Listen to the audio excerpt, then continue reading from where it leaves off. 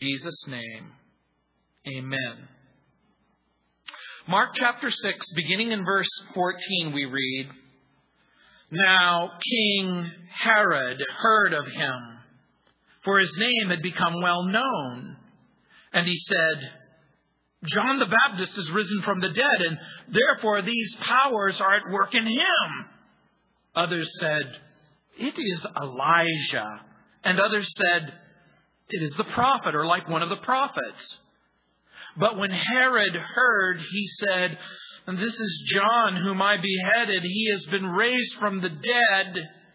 For Herod himself had sent and laid hold of John and bound him in prison for the sake of Herodias, his brother Philip's wife, for he had married her. Because John had said to Herod, 'It is not lawful for you to have your brother's wife.' Therefore Herodias held it against him and wanted to kill him, but she could not. For Herod feared John, knowing that he was a just and holy man, and he protected him. And when he heard him, he did many things and heard him gladly. Then an opportune day came, when Herod on his birthday gave a feast for his nobles, the high officers, and the chief men of Galilee. And when Herodias' daughter herself came in and danced and pleased Herod and those who sat with him, the king said to the girl, 'Ask me whatever you want and I'll give it to you.' He also swore to her, 'Whatever you ask me, I will give you, up to half of my kingdom.' So she went out and said to her mother, 'What shall I ask?' And she said, 'The head of John the Baptist.' Immediately she came in with haste to the king and asked, saying, 'I want you to give me at once the head of John the Baptist on a platter.' And the king was exceedingly sorry. Yet because of the oaths and because of those who sat with him, he did not want to refuse her. Immediately the king sent an executioner and commanded his head to be brought. And he went and beheaded him in prison, brought his head on a platter, and gave it to the girl. And the girl gave it to her mother. When his disciples heard of it, they came and took away his corpse and laid it in a tomb. In the 6th chapter of Mark, it's filled with opportunities. For the disciples, it included the opportunity to know the servant in verses 1 through 6, and then to share the servant's word in verses 7 through 13. Now comes another opportunity, at least for one man, Herod. It is his opportunity to repent of his sin in verses 14 through 29. Herod Antipas was called the Tetrarch of the Galilee and Perea, but he preferred the title that his father had, King. Now, Jesus, at this point, has experienced a measure of success as a country preacher. Knowledge of his miracles and ministry have swept like brush fire throughout the region of Galilee. Jesus has been rejected for a second time in his hometown of Nazareth, and he's just sent out the disciples on a preaching, teaching, healing, deliverance, revival circuit meeting, and he has met with great success and response, and news of the servant's ministry has reached the ears of a man who's deeply troubled in his spirit and in his conscience. That man is Herod Antipas. His father, Herod the Great, left him and his two brothers with the ruling responsibilities under the watchful eye of the Roman overlords. Herod the Great, as you might recall, was the wicked king who, discovering that a future king might be born in Bethlehem, ordered all of the children from 2 years and under to be executed. He was a man who was quite literally mad. He executed one of his wives. He executed two of his children. As a matter of fact, the one child, Aristobulus, who he wanted to be the future king, he had killed. And so he named this man, Herod Antipas, to be the future king. But at the last moment, right before he died, he changed his will and he ordered the kingdom split between the three brothers, including Herod Philip, who was in charge of what was called Gallanitis, or the southern part of Syria, and what you and I would call the Golan Heights. And so, in this passage of Scripture, we read of Herod Antipas' troubled conscience as he remembers the horrible thing that he did to Messiah's herald, John the Baptist. Remember, the servant Jesus was preceded in his ministry by John the Baptist. As a matter of fact, you'll remember in Matthew chapter 11, verse 11, and Luke chapter 7, verse 28, Jesus said, "Among those born of women, there has not arisen anyone greater than John the Baptist." And if that was the only thing that we knew about John the Baptist, it should cause us to pay close attention. You'll remember that John the Baptist, for a brief moment, served as the conscience of the nation. You'll remember his message. Repent and be baptized for the remission of sins. He preached relentlessly to the people, condemning sin, urging righteousness among the common as well as the not so common. And you'll remember he said that his was a voice as one crying in the wilderness to prepare the way, to make way for the Savior, for the Messiah. And John's compelling message, along with his absolute commitment to the truth, attracted the well-known and the not-so-well-known, including the king, Herod Antipas, tetrarch of the Galilee and Perea. And because John was a man who told the truth, and because John was a man who exposed sin, during the course of the conversation, he exposed the sin of Herod. He had an unlawful marriage. He literally had married his niece. You have to understand that Herodias was not only the wife of his half-brother Philip, but the daughter of his other half-brother Aristobulus.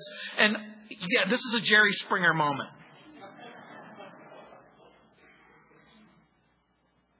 And so rather than deal with the public humiliation of one of his subjects concerning his wicked behavior, rather than deal with the public humiliation, the haranguing, he had John the Baptist thrown into his own private dungeon in his own private fortress to silence the scathing rebukes of the camel-clad prophet.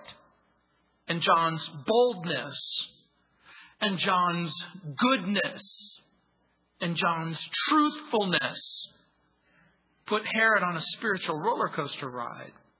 There was a strange attraction to the truth, yet a horror of what the truth exposed.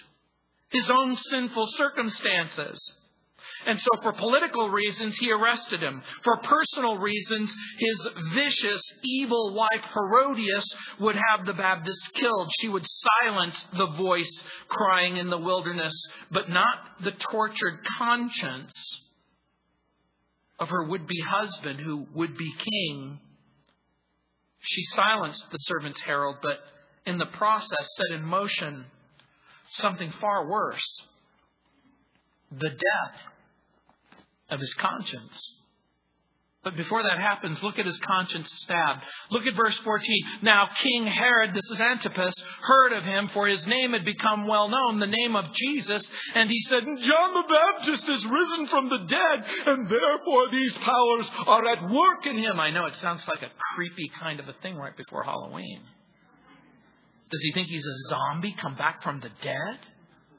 Others said it's Elijah, and others said it's the prophet, or like one of the prophets. But when Herod heard, he said, this is John, whom I beheaded. He has been raised from the dead. Does he really believe that? Does he really believe that somehow the spirit of John the Baptist has entered the spirit of Jesus and has awakened him? I don't think so. I don't think that this is just bad theology talking. This is a guilty conscience.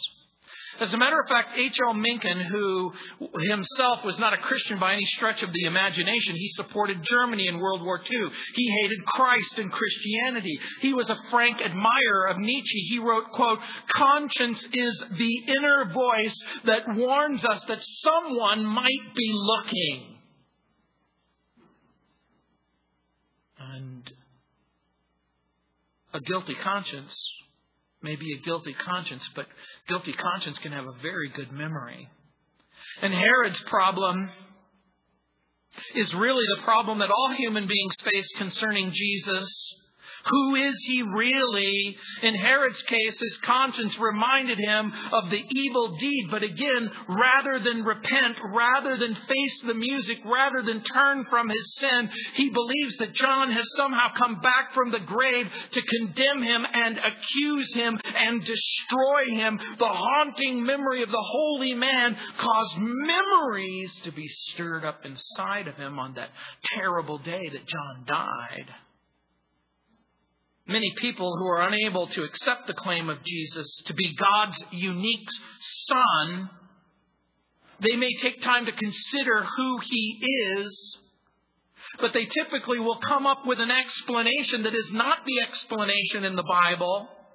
They want to explain His power and they want to explain His authority, and some will make supernatural allegations. I've heard people claim that Jesus is an alien hybrid from another planet, or He's the illegitimate offspring of a space traveler and the human Mary. Some say He's the incarnation of Krishna. The LDS Church says He's the spirit brother of Lucifer.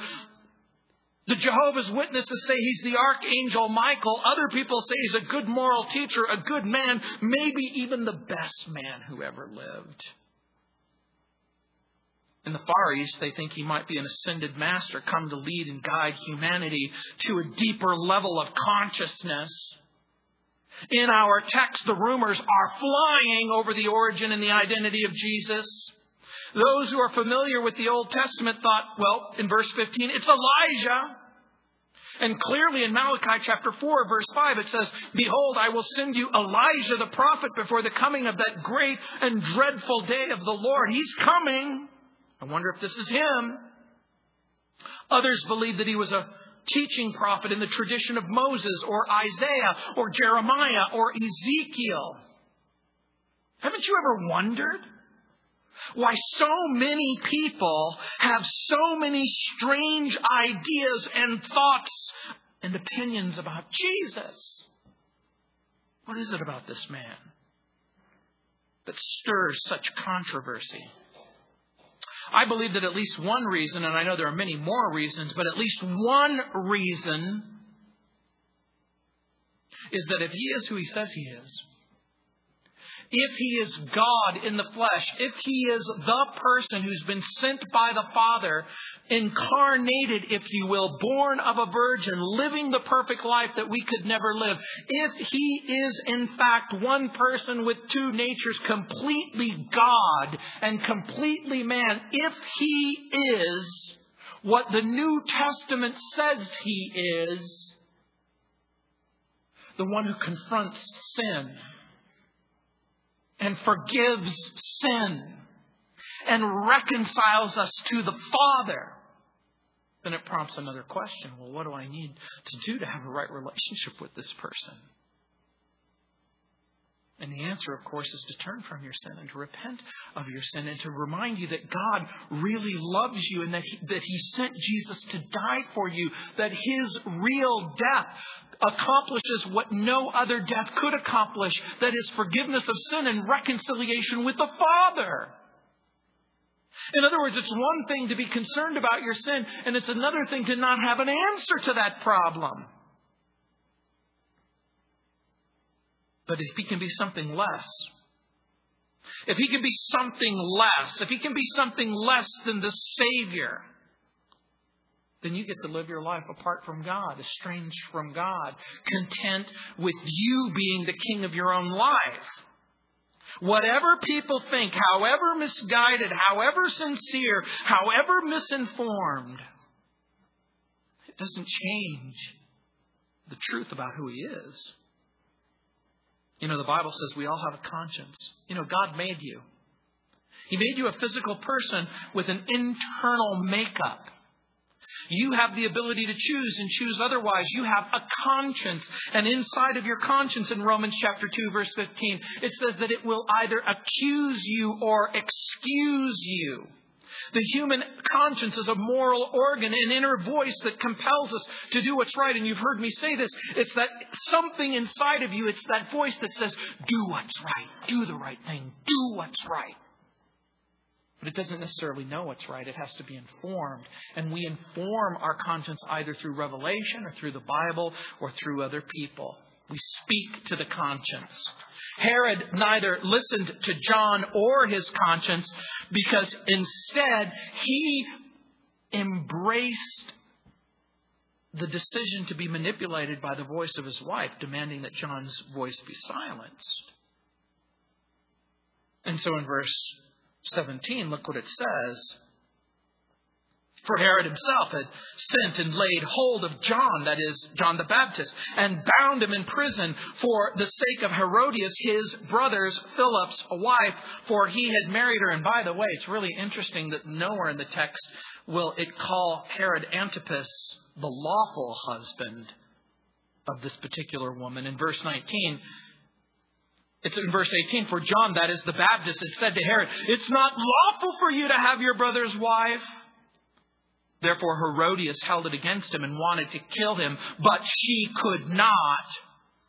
For Herod feared John, knowing that he was a just and a holy man, and he protected him. And when he heard him, he did many things and heard him gladly. At first, Herod's conscience is stabbed as he realizes and remembers that he's done something wrong, but then his conscience is stirred.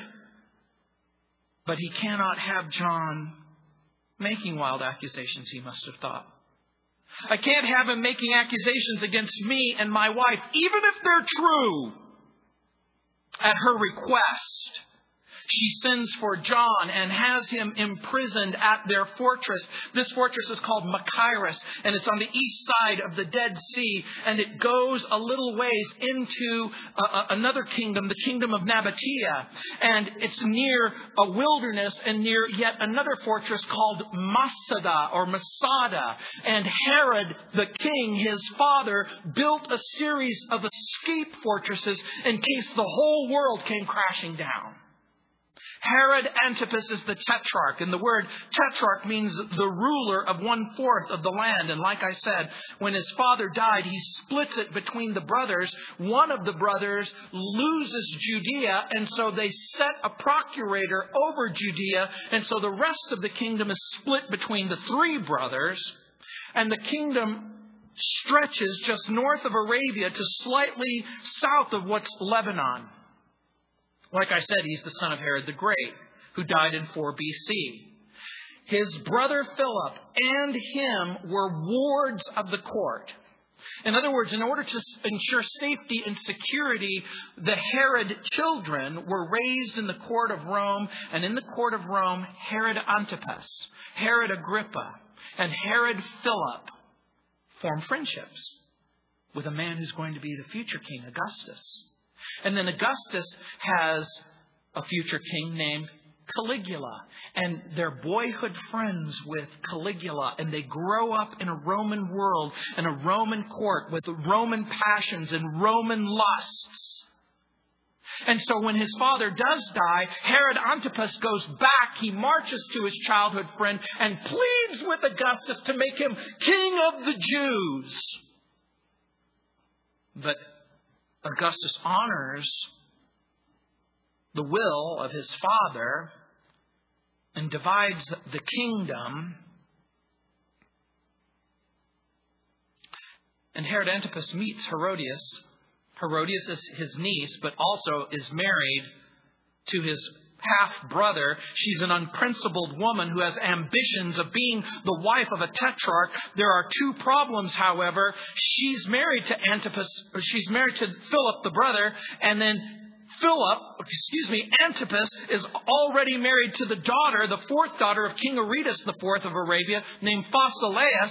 And in other words, when the marriage of Phasaelis to King Antipas was made, it was to ensure the Nabatean border. But when Herod Antipas falls in love with Herodias, he's willing to do whatever it takes to have her in his life. So he will divorce his wife, even if it means war. And it will mean war later on. Aretas, completely offended, will mount a war of retribution, but Antipas doesn't care. And Herodias, like her husband, is a fox. By the way, this is the Herod Antipas that Jesus refers to as a fox. And in the Hebrew culture, a fox is an unclean animal. Aretas was a friend of Rome, and he's supposed to be a friend of Rome. They're supposed to keep the Parthians at bay. If Herod Antipas divorces his wife, it's going to offend it. It's so Jerry Springer. What do we do? And in the midst of all of this, John the Baptist comes with the whole sordid thing, and he goes on Fox News, and he tells the whole world, it's not lawful for you to have your brother's wife. No kidding. Let me ask you a question. Do you think some people are offended when their sins are exposed? Do you think that people are deeply, profoundly, and fundamentally embarrassed? Herodias is no exception. But often when our sins are exposed, it reveals something way worse inside of us. Some awful, terrible, wicked thing inside of us. And in the case of Herodias, she's willing to murder the Baptist if that will make him keep his mouth shut. She's willing to silence the voice of the critic. And it would seem that something awful had happened to her own conscience. Her conscience had long since stopped speaking, seared by her own lust for power and position and ambition. She is a woman who has no right or no power to silence John. So she'll do whatever it takes. She will take advantage of any opportunity. Look again at verse 20. For Herod feared John. There's something about the goodness and the decency and the righteousness and the truth that's very attractive. And so John and Herod developed this odd relationship. Herod would go on the first century version of Christian TV, and he'd flip the channels till he sees this man with long hair and a beard clad in a camel's suit saying, repent and turn from your sin. And he'd go, look at this guy. Isn't he amazing? Isn't this crazy? Look at the way he looks and look at what he's saying. Isn't this entertaining? There's something about the goodness and the decency and the righteousness and the truth that's so interesting. But then there's something terrifying when he talks about repenting of sin and believing the Messiah. Herod knows that his sin has been exposed, but he can't bring himself to actually take the advice of the Baptist. And sometimes that's exactly what happens at a church. You walk into the door and the preacher begins to preach, and then you say, now you're meddling, Mr. Preacher. You're uncovering things and exposing things that I would rather be left alone. And so Herodias says, who is this guy to tell us who to live? Who is this guy to tell us that says we can't have what we want?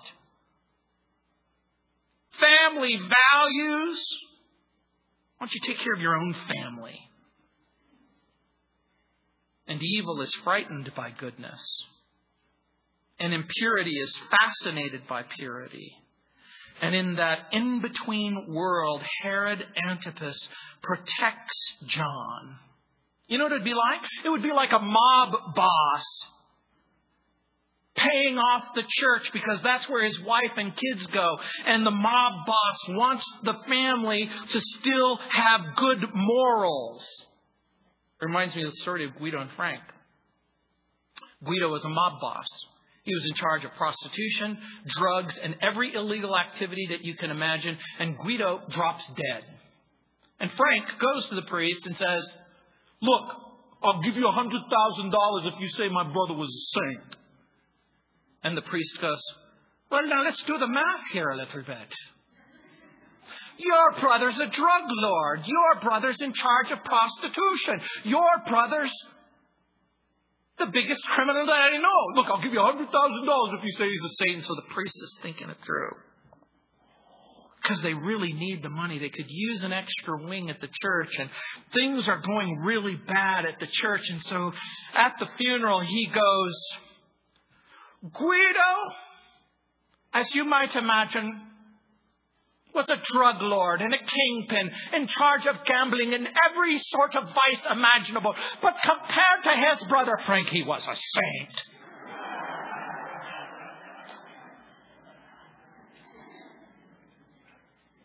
Herodias is not that ambivalent. She's not torn between two worlds. She knows exactly what she wants. She wants to have this dead. There's a burning hatred and a deep animosity that has already been manifested in the religious leaders with that same animosity and that same hatred. This is the kind of animosity and hatred that the religious leaders have towards Jesus, and they want him dead as well. The solution that Herodias gives: kill the voice that's troubling you. If you can't live with your conscience, then kill it.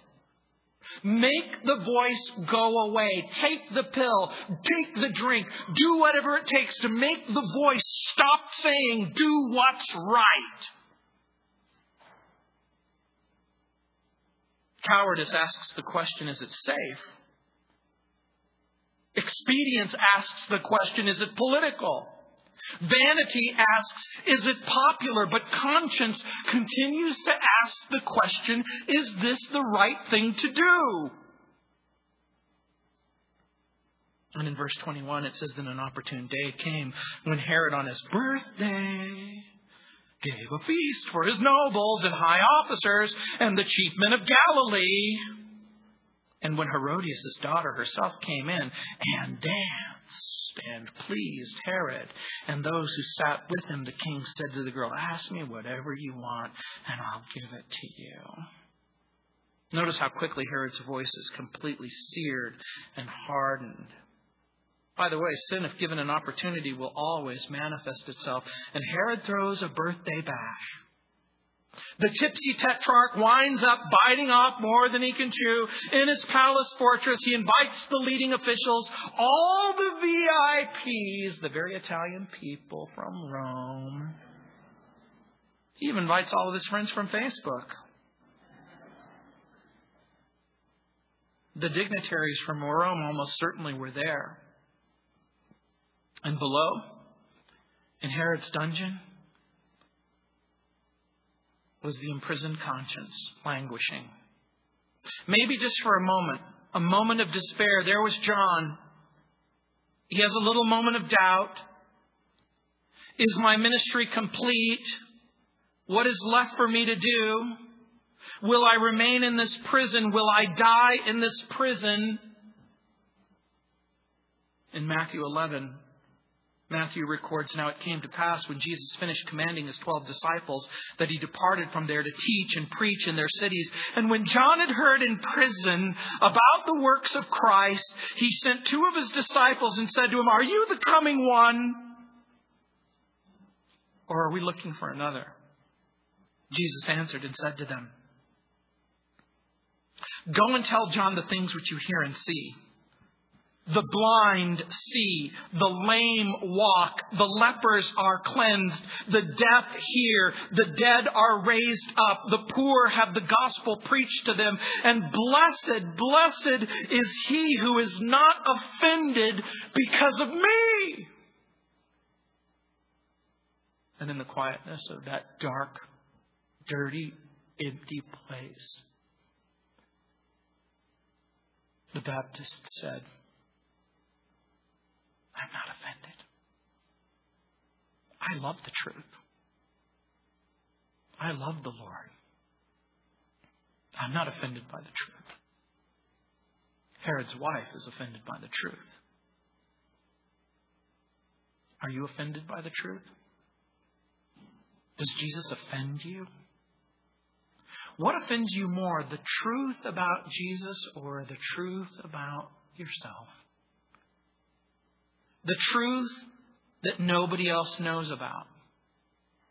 That dark, empty, forbidden place inside of your heart because you are either saved and forgiven because you've placed your confidence because you're not offended by the truth, or you're holding out. Oh, how happy is he who is not offended because of me, Jesus said. Hang in there, John. I'm coming to get you. You mean deliver me from prison? You mean deliver me from death? No, I mean the prison of sin and the sting of death. I'm going to raise you from the dead. Because the truth is we're all going to die, and we're going to all die at exactly the moment that God is done with us. And Jesus is going to bring him back to life, and upstairs in the luxury and the warmth and the light and the food and the music and the burning hatred of Herodias, she finds an opportunity to extinguish the offense. Kill him. Kill the Baptist. I want him dead. I want his head. I want to stare into his lifeless eyes, and I want to spit into his dead face that mocked me and accused me and dared offend me. I'm not going to let a preacher tell me what to do. Who does he think he is? Hell hath no fury like the dancing daughter's mom. And Herod makes a hasty vow. He's sworn a foolish oath and he's made a foolish promise. By the way, would to God she would have taken him up. I'll give you everything up to half of thy kingdom. Because guess what? If he could have only lost half his kingdom that day, then he might have been able to retain his soul. But in the end, he will lose both. His vow was sinful. And the request was even worse. By the way, it should cause us at this point to ask a very important question. Is it wrong? Is it wrong? Is it wrong to break a promise? You know, after I got saved, I shared Christ with my family, with my brother, with my sister, with my mom, with my friends. And my sister was dating this guy, and they both made a pact. They made a covenant with each other. They said, look, no matter what, let's not become Christians because that would be suicide. That would be stupid. Whatever, just promise me now that you'll stop listening to Gino. You'll forget what he's saying, this whole thing about Jesus and how he loves you and how he's willing to forgive you. Just make a promise right now to me that you'll never become a Christian. And they swore a pact to each other that they would never become Christians. 1 week later, my sister was overwhelmed with guilt and conviction, and she prayed to receive Christ as her Savior. 3 months later, the other young fellow heard Billy Graham preaching. And he says, you too, if you're watching at home, you can come to Christ yourself. He forgot all about the vow, and he received Christ as his Savior. That man, by the way, was Skip Heitzig, who became the pastor of Calvary in Albuquerque, which became the fastest growing church in America in the mid-1980s. Both of them broke their vow. Herod made a foolish boast. And the king was exceedingly sorry, yet because of the oaths and because of those who had sat with him, he didn't want to refuse her. I made a promise. You don't want me to go back on my word. Yeah, I insist that you go back on your word, particularly if your word causes you to break the word of God. I made a promise to deny God, a promise to disobey God, a promise to remain in rebellion. You know, conscious is when you're aware of something, and conscience is when you wish you weren't. They'll laugh at me. They'll make fun of me in the royal halls of Rome. I'll be the laughing stock of the empire. And he was sorry. He was very sorry. It says here in the scripture, he was exceedingly sorry. That means very sorry. But you know what? When you're sorry and somebody dies, that's not the kind of sorrow that the Bible's looking for. You see, godly repentance will lead not only to a change of mind and a change of heart, but a change of life. Judas was sorry that he betrayed Jesus, and he threw the silver coins onto the Temple Mount, and then he went and he hung himself. Herod Antipas was sorry that he made the deal with his dancing daughter, but he couldn't refuse her. And he ordered the execution of the Baptist. And they removed his head. And they presented it, his wild hair and his long, strange beard, overflowing a platter of pure silver. He caves into the pressure. Well-meaning friends and family think they know what's best for you. But I need to caution you about something. Never, never, ever, never, ever listen to the advice from an unbeliever about right and wrong and truth and error and good and evil and heaven and hell, because unbelievers do not have a clue about how to honor God.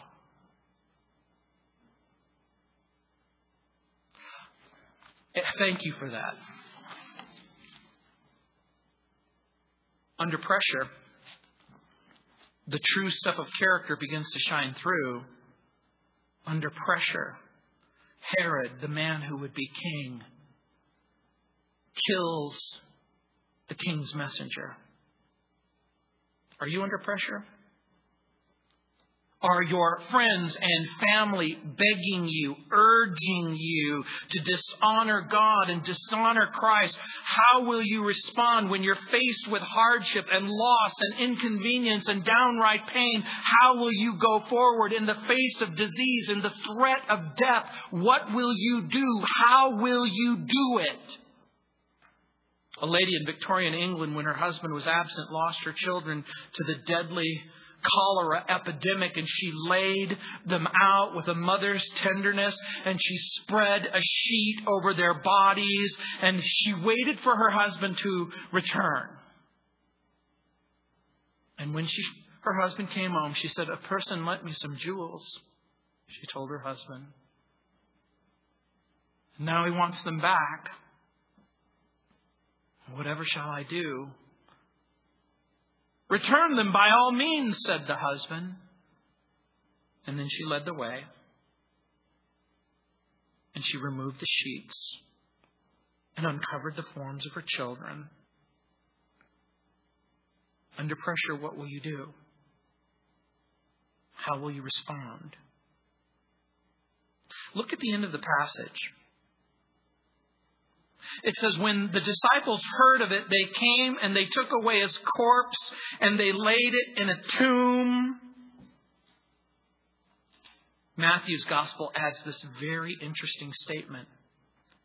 And they came to tell Jesus what happened. Under pressure, they buried John.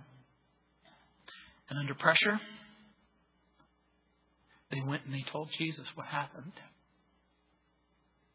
Is that what you do? When the pain seems overwhelming and the pressure great and the temptation beyond belief? You know, under most circumstances, this is where the story would end.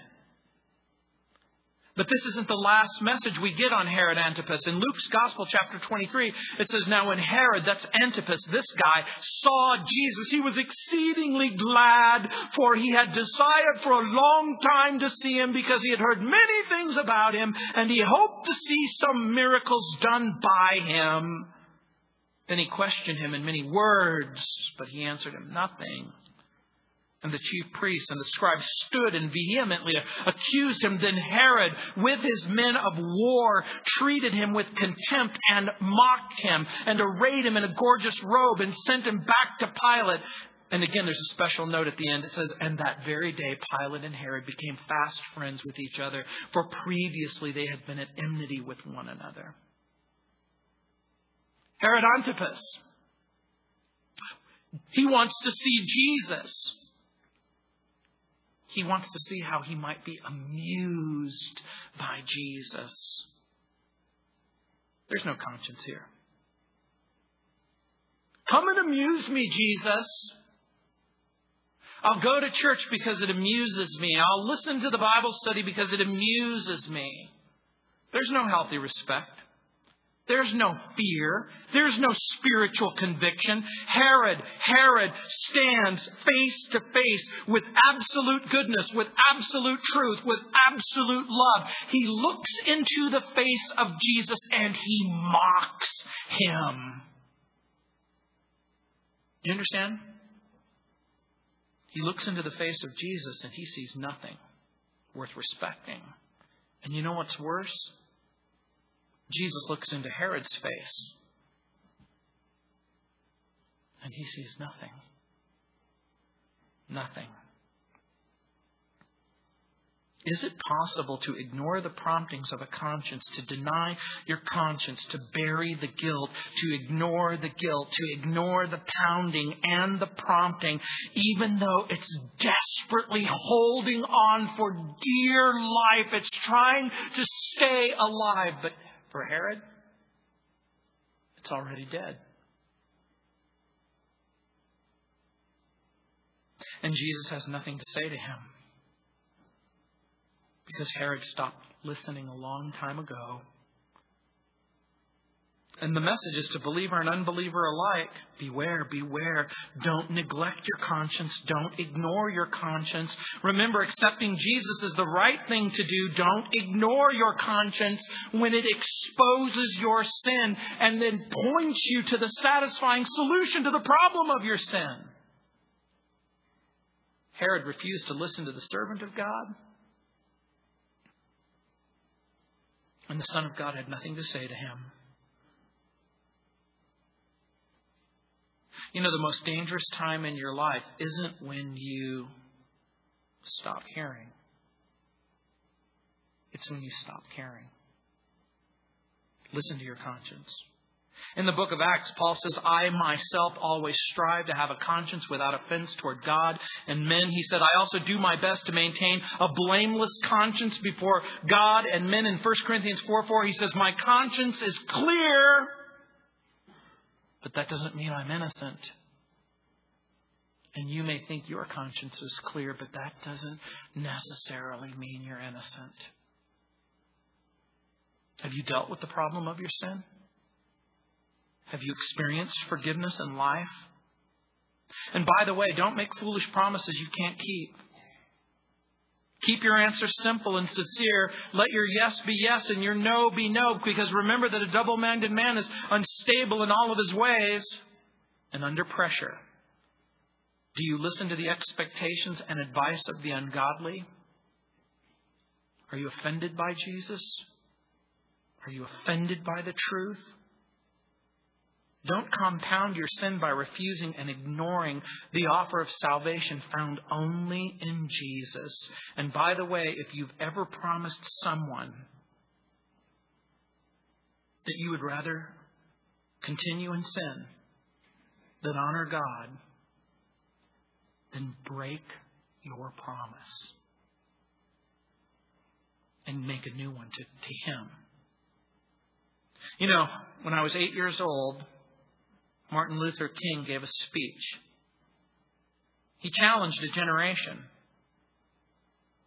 He said there comes a time when one must take a position that's neither safe nor political nor popular, but he must take it because his conscience tells him that it's right. And if your conscience is working, if your conscience is doing what it's supposed to do, then it'll tell you to do what's right. The right thing is to turn from your sin and to embrace Jesus as Lord and Savior. Let me pray for you. Heavenly Father, I pray for each and every person within the sound of my voice. Lord, if there's any hint of a voice inside of their heart, urging them, compelling them to do what's right, to do the right thing, to turn from sin and turn to the Savior, to embrace His life and His love and His forgiveness and His hope. Heavenly Father, if there's ever a time when a person needs to say, I've been running too long and I've been wandering too far. Lord, I've tried to make the voices stop. Lord, I pray that they would hear that muffled cry inside of their own soul.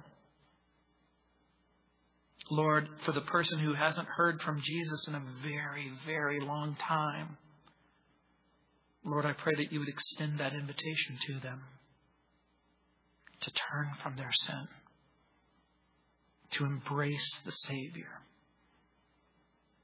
to know Him and love Him and to experience forgiveness and hope. To pray a simple prayer. Heavenly Father, I know that I'm a sinner and that I need a Savior and that my sins have separated me from you. And that in order for me to experience goodness and truth and wholesomeness and purity, I'm going to need to turn from my sin and I'm going to need to experience forgiveness that's only found in Jesus Christ the Lord. And so I commit my life to you now. In Jesus' name, amen. And if you prayed that prayer, there's men and women who will be available to talk with you and pray with you after the service. Let's stand.